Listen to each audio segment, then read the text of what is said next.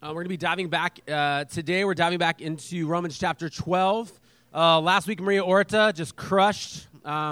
Week before that, Scott Stroman did a great job. And so Romans 12 comes at a turning point in Paul's letter to the Romans. And it's when we move from the reality of what Jesus has done for us in the gospel and how we're called to respond to what Jesus did in community and in his church. And so really it's about our life together. And so the mini-series is called Related. How do we relate to God? But ultimately, how do we also relate to one another in the church? And then how do we relate to the government? How do we relate to our enemies? All of these things get picked up in Romans chapter 12, 13, 14. So how does the love received at the beginning of Romans impact our relationships with other humans, essentially? And so this idea of the church is a messy concept for a lot of people. I remember listening to a talk recently, and a woman was saying, man, no one loves like the church. And she talked about how, she gave a little bit of her story. She talked about how she had a baby with special needs and how the church rallied around her family, and there were meal trains, and they were going through challenging moments. But the purpose of this woman's talk let me know that this wasn't just going to be about how amazing churches can be, because the conference was on the topic of church hurt and learning to rebuild our faith in Jesus and his church after experiencing trauma, spiritual and relational trauma. And she was actually there to describe the paradox of church. And if you don't know this, man, there is a ton of paradox around church, because there's paradox around every human being you've ever met, and the church is a group of human beings, still sinful yet becoming slowly but surely like this beautiful, perfect, in love Jesus that they worship and follow. But they're in process. And in her story, she just worked through that the church was a huge blessing to her and her family for most of the time she was at the church. Over time, she ended up working on staff at the church, very well-known church, and she ended up being sexually harassed and assaulted by a leader. And I'll never forget this line. She said, "No one loves like the church when she is at her best, and no one hurts like the church when she is at her worst." And the reason the church has the capacity to hurt or love in such significant ways is because of what God has designed the church to be. The New Testament describes over and over and over again, it describes the church as the family of God, as the household of God, over and over and over again. As a matter of fact, it's the most dominant metaphor for the church in the New Testament. It's not body, it's not army, it's not priesthood, it's not holy nation, it's household or family of God. And again, if you're interested in this concept as a church, we've been highly influenced by the work of a New Testament scholar named Joseph P. Hellerman. He wrote a book called When Church Was a Family, and he kind of works through this theologically. So here's the deal, though. Because church is a family, it can be one of the greatest blessings in our lives, but it can also inflict some of the deepest wounds. By the way, that's you too. You have the capacity to wound and be wounded. Again, we're impacted more by family than by just friends or coworkers. As a matter of fact, the reason some people are so impacted the reason why some people are more impacted by their friend groups than their family is often because their family was so dysfunctional. They long to have a family that would impact them one way or another. But everyone deep down cares what their family thinks, or again, they wish they had a family to care about, because family shapes us in ways other things just don't have the same power to. Again, think about marriages. If someone's in a healthy, vibrant marriage, that relationship's a big part of their sense of happiness or well-being. Now, that does not mean you need to be married to be happy, but if you are really happy and you happen to be married, there is a very good chance that the marriage is good. On the flip side, if someone is in an abusive relationship with someone who's dangerous or unfaithful or manipulative or narcissistic, that relationship's likely a big part of why life likely feels hard to them. Now, spouses are one thing, but parents are another.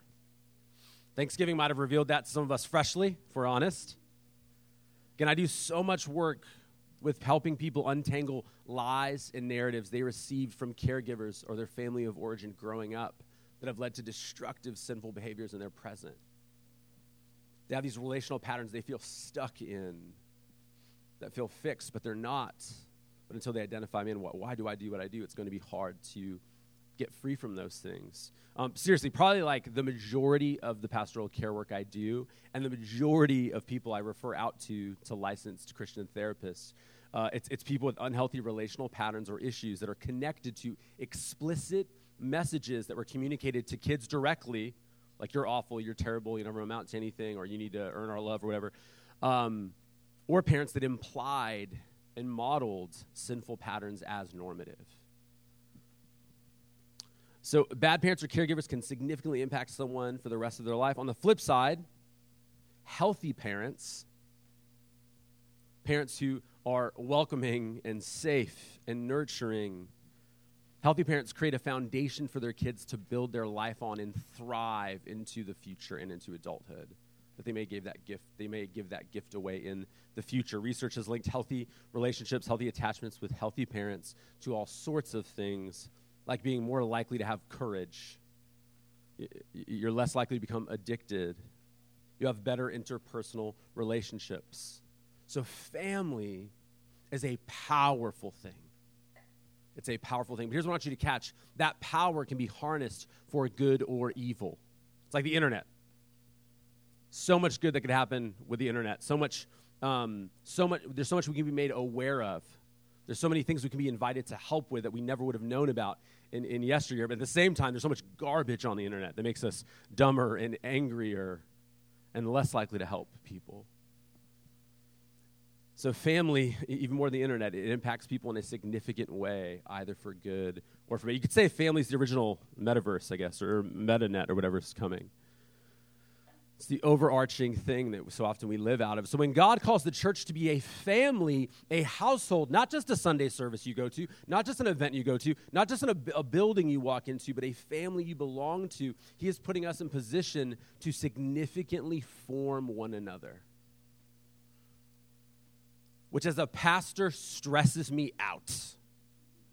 It is an honor, but it is a sobering responsibility. Because when you live life as God's family, what the New Testament calls the household of God, again, we have tremendous opportunity either to heal or to wound, to bless or to curse, to add security or to add insecurity, to create safety or to instill hiding and shame, to create belonging or remind them of exclusion they've carried their whole life. And so even though one of our values as a church is family, we don't want to be any old family. I don't know about you guys, I don't need a second dysfunctional family. One is good for me, all right? We don't want to be a dysfunctional family that wounds people. We want to be a safe family that creates space for women, children, and men to grow up into maturity, into the image of Jesus. Again, the best place for a child to grow up into adulthood is a healthy family. The best place for a follower of Jesus to grow up into spiritual maturity is in a healthy spiritual family. That doesn't just teach correct gospel doctrine, as Ray Ortlund says, but also models healthy gospel culture.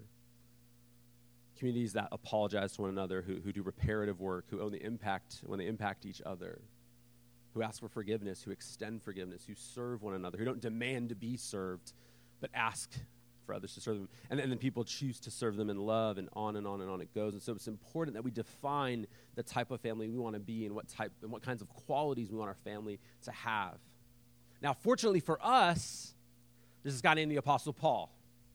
And this guy wrote a letter to a church in Rome. And in that letter, he describes the kind of family the church is called to be. And again, it's in this Romans 12 to 15 back end of as the gospel shaped us, how does it shape our relationships to one another? And so what I want to do is look at that real quick. And if you like short sermons, you're in for a treat.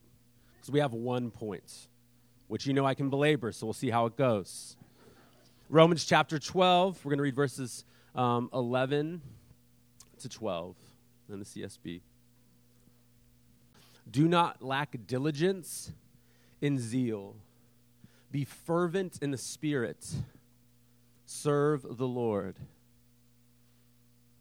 Verse 12. Rejoice in hope. Be patient in affliction. Be persistent in prayer. And so these next 2 weeks, we're going to do a little, again, we're going to talk through these ideas. But one idea I want to look at today is this, is that church families are to be marked by patience. Patience. And so this is my big point today is patience. John Stott, an Anglican scholar, writes this about these verses. He says, real love is patient.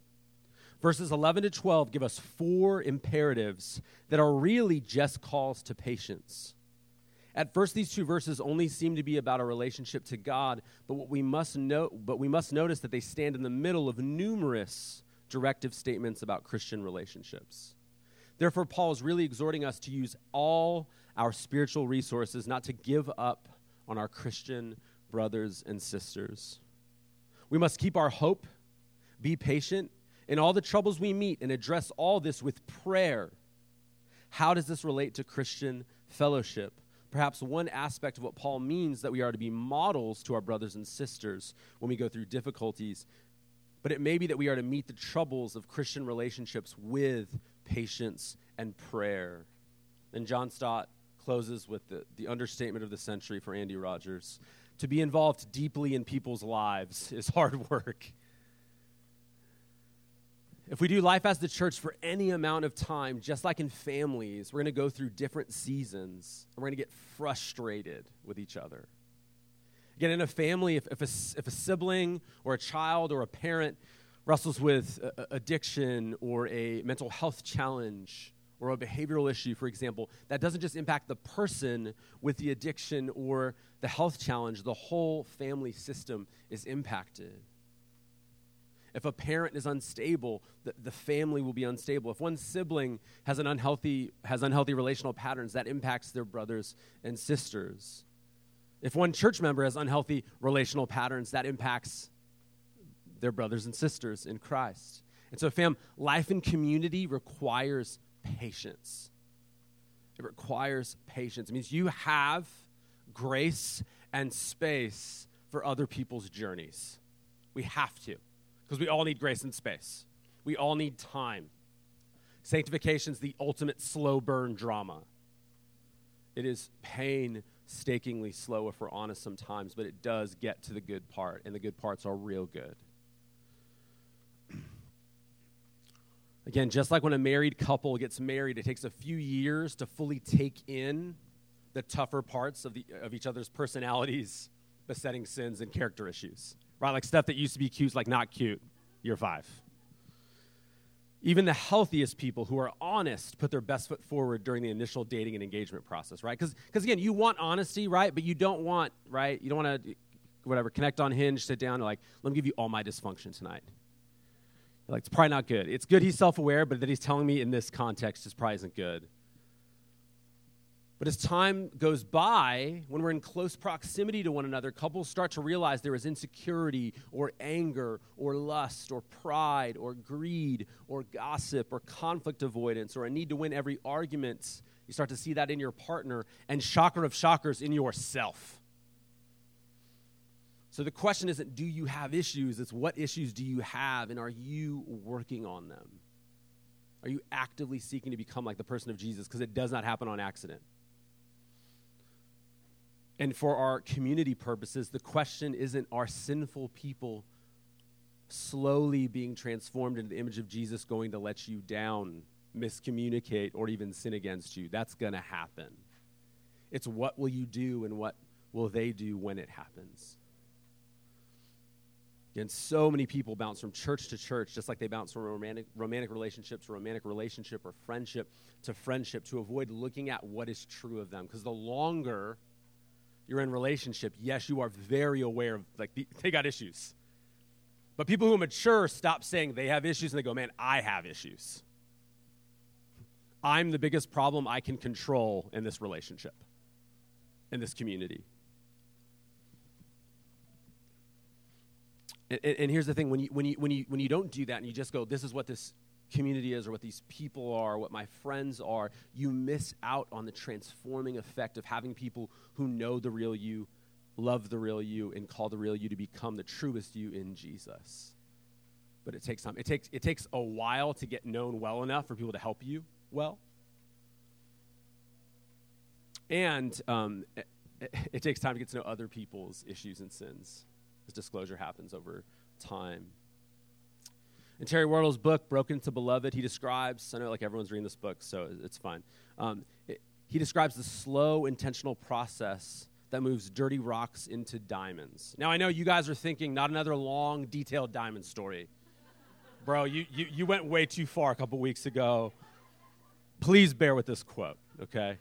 Last time I'll be creative ever again.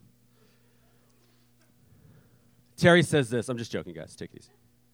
Only an expert can see that the rough exterior of a rock conceals something priceless.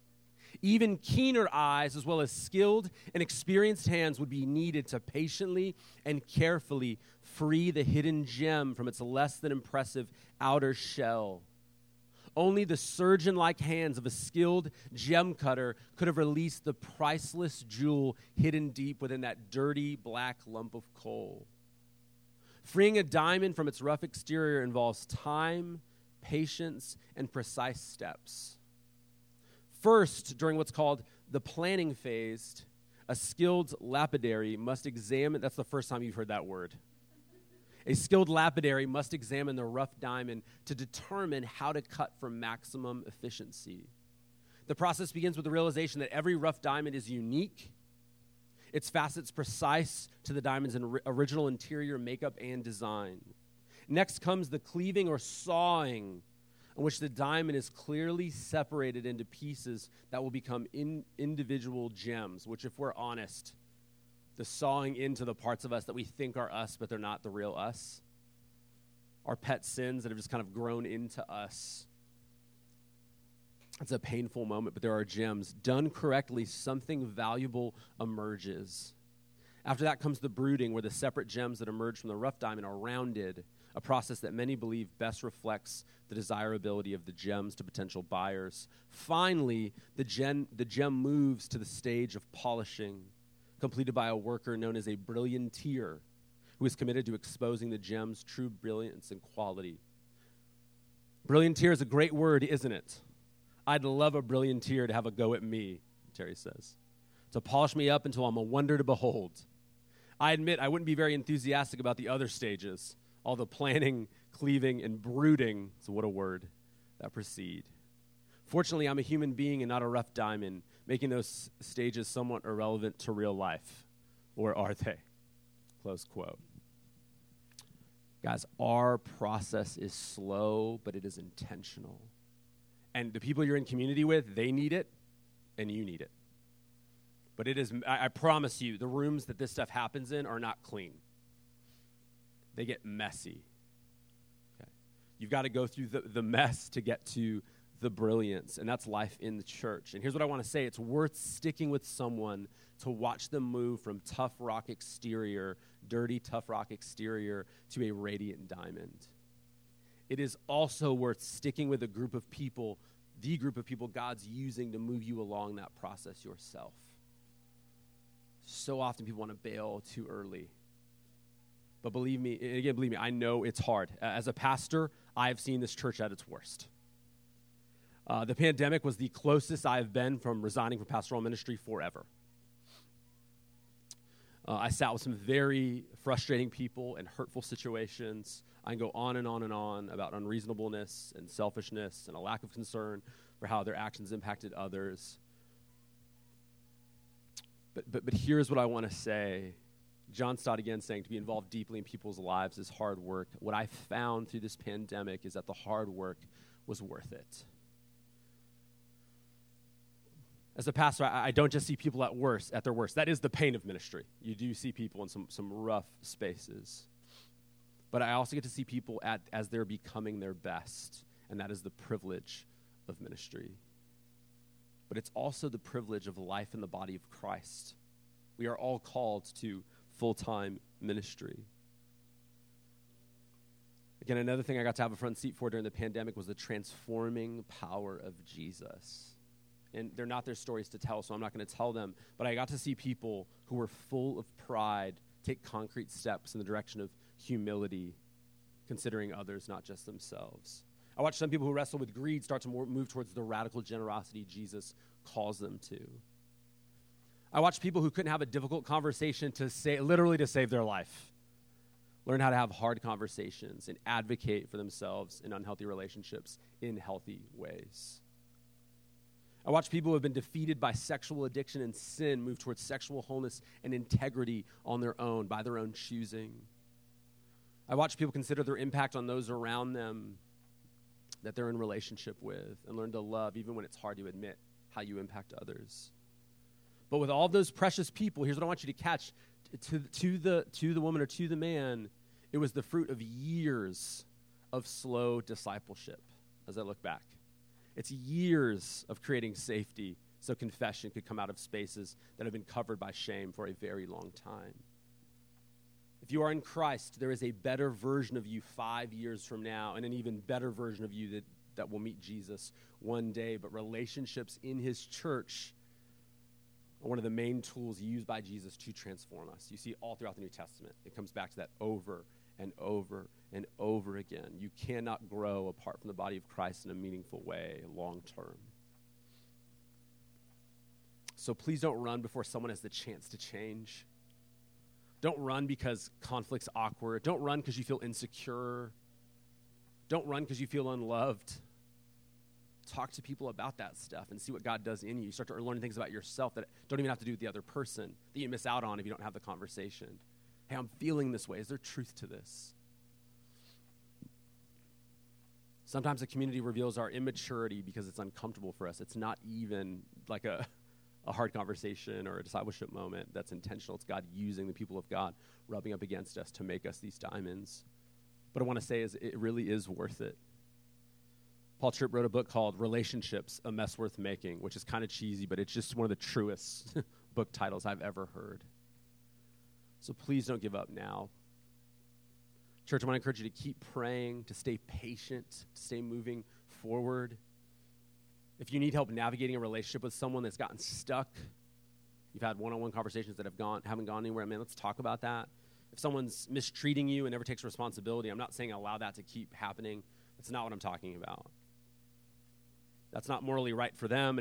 That's not morally right, period. It isn't good for you on the receiving end, and it's not good for their soul long term because they're going to keep taking that into different relationships and different churches. But I am talking about patience with everyday, run-of-the-mill sin and people just being lame. I know I've said this before. Colossians says, bear with one another, right? Like you're someone's bear, whether you realize it or not. Even if it's because you don't ask for anything. They're annoyed because they're just like, does she want to be here? Does he want to be here? What's going on there? What's going on with that person out? Why are they so quiet? Are they judging me? Whatever it is. There are so many things about us that require patience and grace. Sanctification, the process of becoming like Jesus, is slow, both for you and for the other members of your community. We are going to annoy each other. We're going to fail each other. But this is where what Paul is describing, especially at this cultural moment, has a ability to impact the world around us in striking ways. One of the grossest things about what's happened over the last 2 years is the way that politics have infiltrated the church in just awful ways. And not politics, the way we treat people who disagree with our politics. And we're not doing anything new. We're doing what the world does out here. We can't stand to be with people who are different to us. But let's not do that. Take politics out of it. Just good old-fashioned human relationships where people who we agree with on everything hurt us and let us down. Would we not be like the cancel culture around us, but we be people who can be around someone we disagree with and be very patient with them? And let's not be a people who gossip about one another. Let's be a people who pray for one another as opposed to being people who talk about one another. Guys, this will stand out. It is salt. It is a light. It's like it's shining like stars in a broken and crooked generation, like it really is. The way we treat each other. Jesus said, by the way that you love one another, men and women will know that you're my disciples. We can actually do that for real. Not perfectly. We are going to fail, but when we do, how do we handle offense? How do we handle hurts? How do we handle sin? We live in a culture where no one takes responsibility for themselves. They just jump into a crowd and yell at whoever it is they want to yell at. Would be people who go, I need Jesus. You look like you need Jesus. And you know what? You might need to learn some things. You might be totally wrong. But I'm going to walk alongside you. I'm not going to bury you because you're not on like my level or whatever. And so right now what I want to do is move into communion. Angel, if you want to pop up and hit the lights. Because here's the thing, guys. Patience with other people it's hard. We don't like it. We don't like it. I know for some of you guys, you're not patient with yourself. Some of you guys are so hard on yourself, and it breaks my heart, man. And one of the things most, like half the time I'm with you, I'm like, hey, you've got a standard Jesus never put on you. And you've got a timeline he definitely never agreed to. Or this would be the fastest in human history. Like you're the exception to 2,000 years. 5,000 years of God changed, whatever. You're, whatever. I don't need to get into that right now. You know what I mean? As long as God's working with people, you think you're going to go faster than everybody else, but he doesn't. He's slow, man. I hate to admit how insecure I still am. How sinful I still am. There are moments where I'm like, man, this part of me is not where I'd like it to be. And I know some of you guys feel that same thing. Some of you guys are really hard on yourself. Some of you've got so much grace for yourself, but you're real hard on other people. No one loves you well enough. No one's good enough to you. No one's kind enough to you. No one understands you enough, and on it goes. And you're not seeking to understand or love others. We'll get into this next week because we talk about empathy and different things, but here's the beautiful thing about Jesus is he is so patient with everybody. He's even patient with your lack of patience with other people.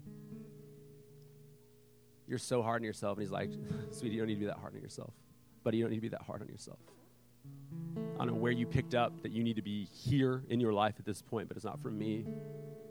You're amazing right in this moment. There's still a diamond that's being unearthed.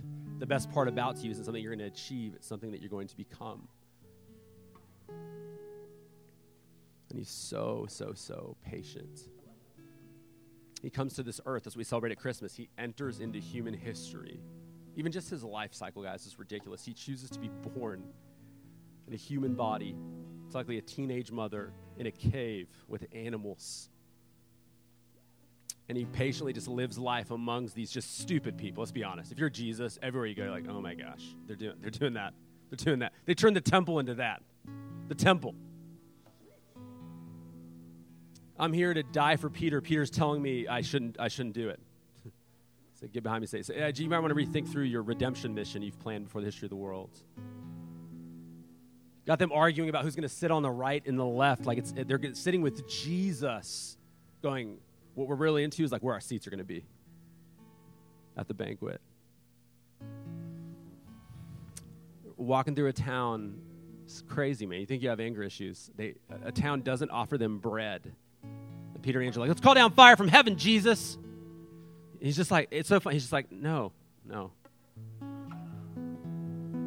tabernacles come, and they go up to the Mount of Transfiguration. It's like Elijah and Moses and Jesus, like a real Star Trek kind of beaming in a Hebrew prophet situation. And Peter's like, let's monetize this. Let's turn this into an amusement park. Get some construction going. People come up and see these guys. Man, the offerings would be insane. Look out, temple. We got 3D Elijah. And Jesus is like, no, God, don't tell anyone about me. I mean, you have Judas who betrays him, who's at dinner with him. Jesus washes his feet.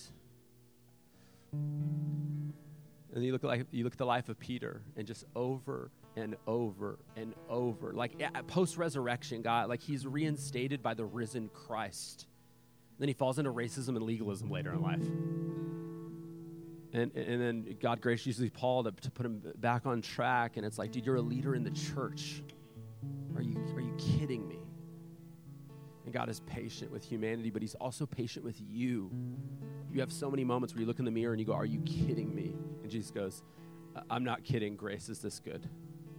I'm this patient. You did that classic you thing again. It's going to be awkward. You're going to have to apologize and explain it. And I'm going to work it out in those relationships. You're going to be fine. It's going to be messy, but you're going to be fine. And guys, and then he goes to the cross.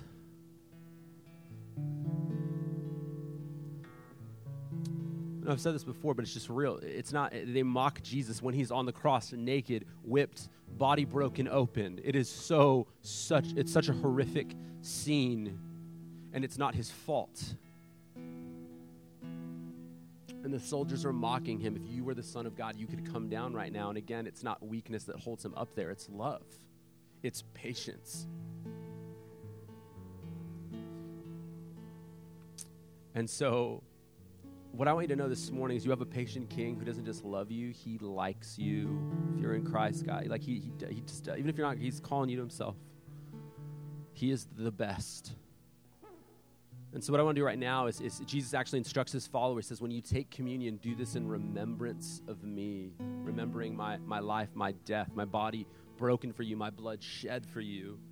We know this side, a couple days later, my spirit poured out to you, and all of it is acts of grace to a people that I should have given up on, but I'll never will because I dig them.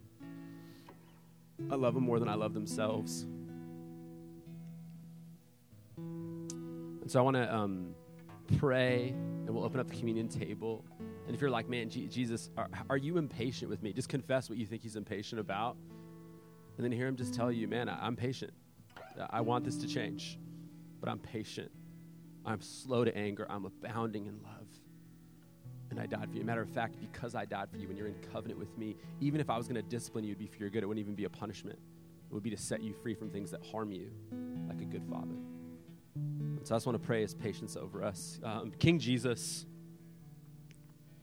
we're not worthy of your love. We are not worthy of second chances, never mind the 900th chances we get all the time.